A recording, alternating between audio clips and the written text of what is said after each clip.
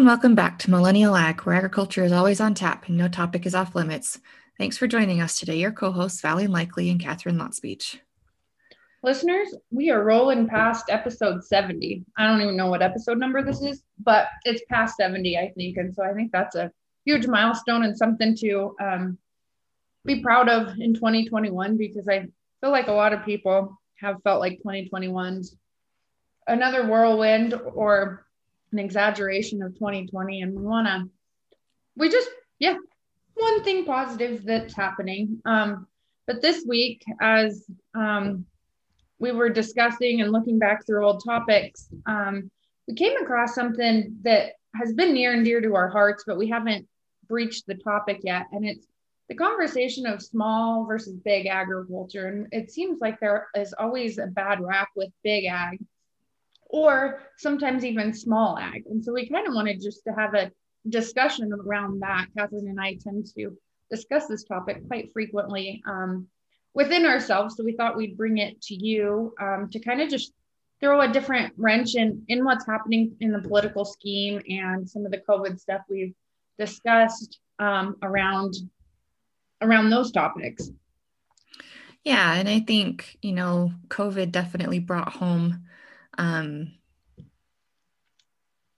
the idea of consolidation in agriculture and the food system in the United States, and how it sort of ground to a screeching halt last spring.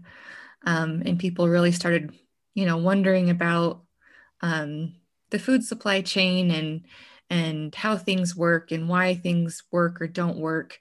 And it just seems like a good time to bring some attention to this topic. And as always, listeners, we would love to hear what you have to say about this. So sound off in the comments and send us an email, and we'll let you know where at the end of the episode. Yeah, most definitely. I think, why don't we dive into the big packers? It seems like packers and processors, especially on a large scale, have hit the news quite a bit with COVID. And it's kind of, you have mixed feelings about it, and I think everybody does. But what, Catherine, to you is a positive about a big processor, or what does it allow the industry to do? Yeah, well, first off, it allows for a lot of producers to get their product to market quickly and efficiently, and it allows consumers to have the same product every time, all the time, whenever they're looking for it. So there's consistency in availability of product. If you want a steak every Monday night, you can go to the store on Sunday afternoon and pick out your ribeye or your New York strip or whatever it is that you like to eat. And it will, it's always there, and that it's always going to be there, usually around the same kind of price point. And consumers can depend on that kind of consistency. And I think, something that gets lost in the discussion around consolidation in big versus small in agriculture, whether it's production or processing, is that, this system evolved for a reason. And whether or not they know it implicitly, consumers asked for this type of a system. Well, and we want cheap, quick, convenient food. And I think the big processors or the big packers have allowed us that opportunity to get milk or meat or vegetables clear across the country overnight almost, and continue to stock the shelves in whatever capacity, whether it's hamburger, milk, yogurt. I can guarantee that I can go get a cup of Chobani yogurt at my local King Soopers every single day, which I think is, to me, very convenient, because I like my Chobani yogurt in the morning. Dairy producers, thank you for that, Val. And you say getting stuff overnight almost. I mean, in the dairy industry, milk can get from the cow to a producer or to a consumer's table in less than 36 hours. For fluid milk, and obviously yogurt and cheese and things take a little bit more time, but that's how fast the supply chain is these days. And it's I think it's really a strength of the system, showing that that we can have product on families' tables that fast, and that consistently. Yeah, I think it's pretty impressive. But why do you think, especially we saw it quite a bit with COVID, but why do you think big processors, big packers sometimes get a bad rap or get negativity thrown their way? Even though we'd love to have product overnight or fresh product. Yeah, I think that there's sort of a cultural perception of big is bad. And it's easy to perpetuate that sort of a narrative in today's day and age of instant communications. And, I sort of wonder if, you think about other big things in our society. You think about cell phones, Apple and Android. There's not too much competition beyond those two phone making companies. You can even think about cellular companies, AT&T and Verizon and T-Mobile. What else is out there? So there's already a lot of big companies, for lack of a better word. And I wonder if in the American psyche, it's that, food is one thing that people feel like they can control what's going into their bodies. And they feel like they can demand, better, whatever that might be from their perspective, uh, in terms of their food system and supply chain transparency, if that makes sense. I think it does. And when you kind of start talking about that, I think food is something tangible. It's something I think everybody to some extent, whether they're farmers and ranchers or not, has grown a plant of some kind in their life. And so they feel like maybe it's not that hard to grow potatoes, or it's not that hard to grow onions, or milk a cow or whatever. Whereas it's really hard to create an iPhone. I don't know how to create an iPhone, but I can put a seed in the ground and water it. And I'm not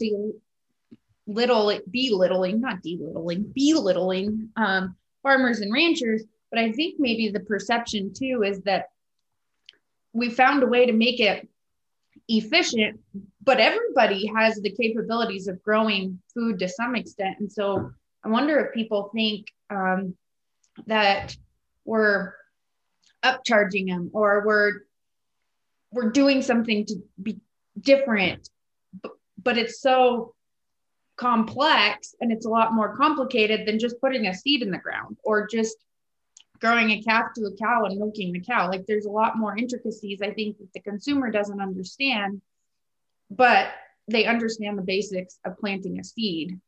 And so I wonder if there's some disconnect just in the whole process and the complexity, that agriculture is a science. It is a industry. It is big and changing and evolving. And it's just something I kind of, food seems simple compared to an iPhone. Right. No, I think that you're onto something there, definitely. And I think maybe too, something that gets lost in translation is the economies of scale. My husband and I've got a perfect example of this. My husband and I had a couple steers for the last year or two that we've been using to graze our pasture. And, we say that we wanted to get our pasture into better shape, but really we're just two farm kids who like to have critters around. um, but we raised these two steers for beef. And we were under no illusions at the beginning that this would be a cheaper way to raise our meat. But we were a little bit surprised by the costs involved for just our two steers, and then trying to get them, sold in the marketplace just locally was more of a challenge than we anticipated. And if we could have, you could do that for two steers, or you could spread that cost across 15 steers maybe, and have a little bit better economy of scale and a little bit better of a payout. And so I think people think, just like you said, it's simple to put a seed in the ground. It's simple to milk a cow, relatively speaking. Mm-hmm.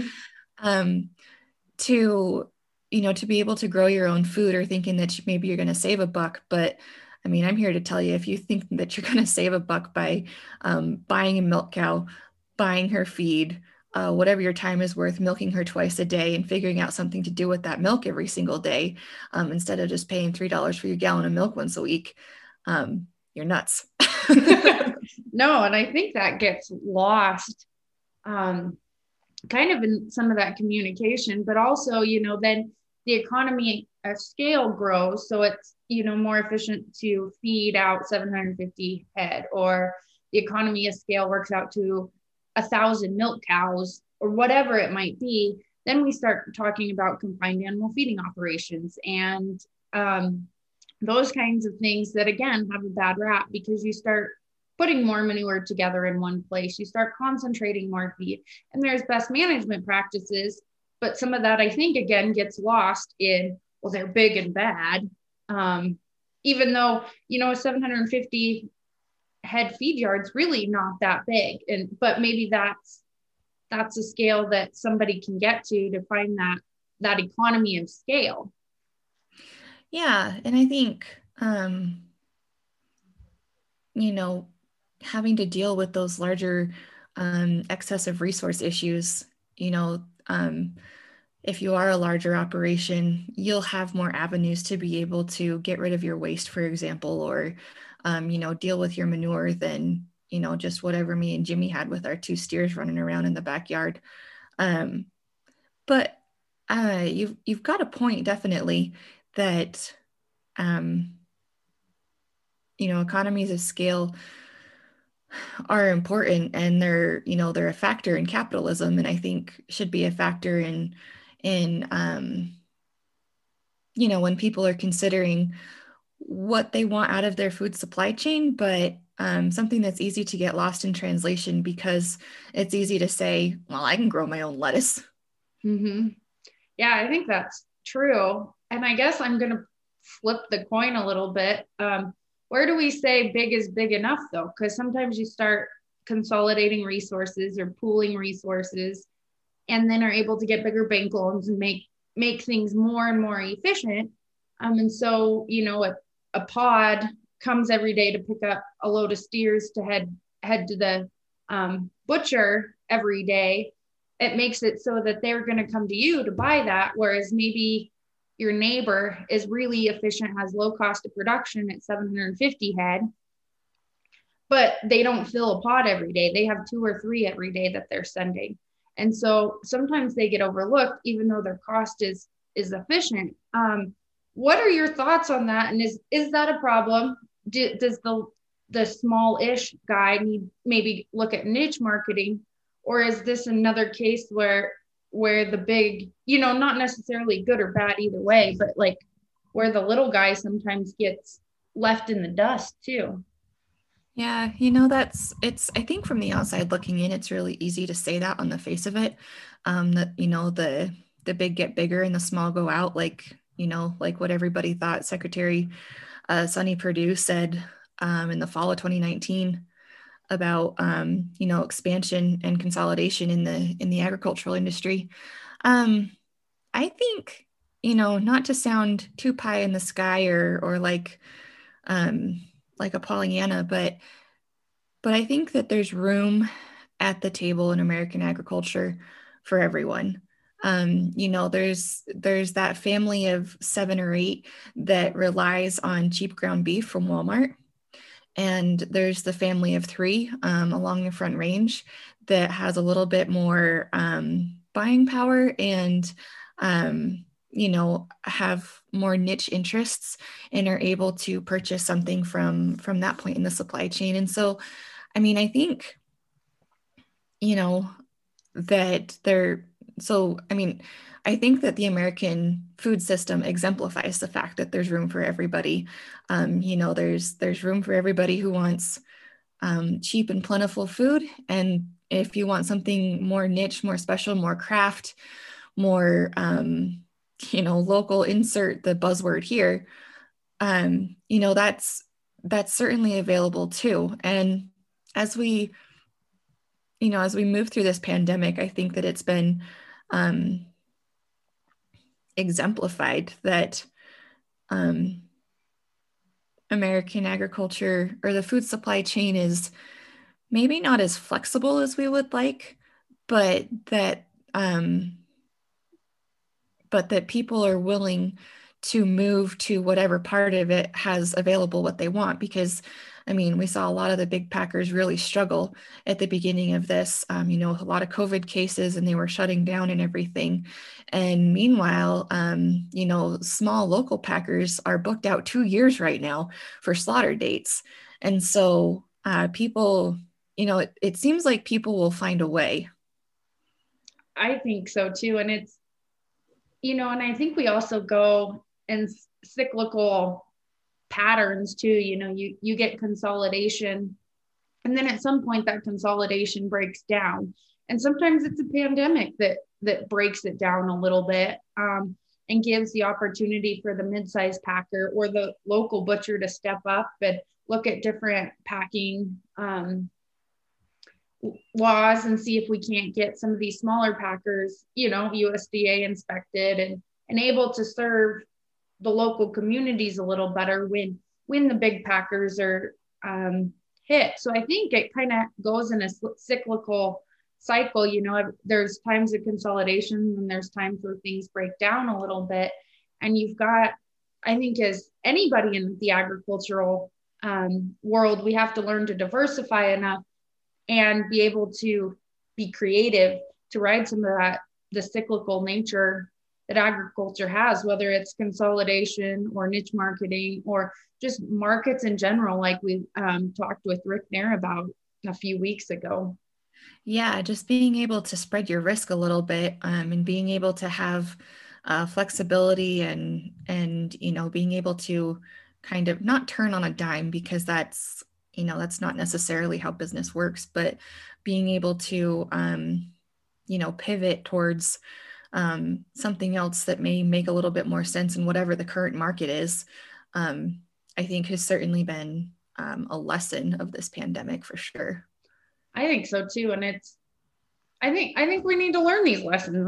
We all get caught up in the pointing fingers or the negativity. But there's always something to be learned and something to adapt to and figure out. And I think for me, it's kind of fun to figure out some of the niche marketing, some of the natural beef, some of the grass-fed beef, while also having the conventional cow herd still intact. Like how can we still play in all these markets and spread our risk, but also not bash or point fingers or get frustrated with any sector of the industry? Because like you said, there's a place at the table for all of us, and we have to protect ourselves and we have to find what works best for our operation. But that doesn't mean it's right for your operation or your neighbor's operation or Joe in Kansas. I think we've all got to find what works for us. Yeah, and somehow finding what works for us is, and then each taking our part in the supply chain is really what makes American agriculture the wonder of the world that it is today. And I think too, it's important to remember from a consumer perspective, and I don't know the proper way or the politically correct way to remind people about this. But like I said earlier, the food system evolved the way that it did for a reason. And I mean, agriculture has been consolidating ever since it came into being 10,000 years ago, because it's a lot of hard work to produce food. And if you can produce more food with fewer resources, that leaves a lot of leeway for other people to go and figure out how to do things like making iPhones. Mm-hmm. And so it's allowed people to specialize both within the industry and for people to go out and figure out other things to do that add value to our world, without having to worry where their next meal is coming from. Well, and I think it allows too, we're not all, like you said, out there planting onions or picking grapes or milking the cow every single day anymore. But it allows people to specialize in ag, but we're also able to work in agriculture and not necessarily be in production. So we're able to start, advancing genetics and looking at different avenues in the industry that's a little different than than we normally would. There's ways to spread ourselves, and maybe we're in production just half the time now, and then doing, in banking or finance or marketing, the other part of our time. Just being able to even diversify our lives to some extent, I think, is a blessing as well. No, I think you're absolutely right. And it's important to remember those blessings, especially on days where the wind's blowing and you don't know, you're missing a heifer from your herd or, whatever the challenge is. Or you've had a rough day in the office and can't wait to get back out to your animals. But it's an important thing to remember, perspective and to keep ourselves from wishing for good old days that maybe didn't actually exist. Mm-hmm. Yeah, no, I think that's a good reminder, in anything we're doing, whether it's agriculture or your day-to-day job. And it's kind of funny, Catherine, how we start talking about packers and processing and end up on a touchy-feely subject. But that's what I love about this, and that's what I love about Millennial Ag, is how conversations can ebb and flow, and how we find a way to bring it back to who we are and kind of what we hope our perspective on life is, and what we try to thrive to achieve each and every day. Yeah, it is funny how that works, and I guess that's just sort of the nature of Millennial Ag. Yep, and that's why we're in charge of it, and that's why we're running it the way we are, because we can have these conversations and ask those tough questions, and let the conversation roll. So listeners, we thank you for tuning into this week's episode. We want to know what you think about big ag, what you think about small ag, what you think about niche marketing, or what those terms even mean to you. You can either do that through social media, direct message us, Facebook, Instagram, or Twitter, or you can email us at talktous@millennialag.com. Until next time, we are Millennial Ag.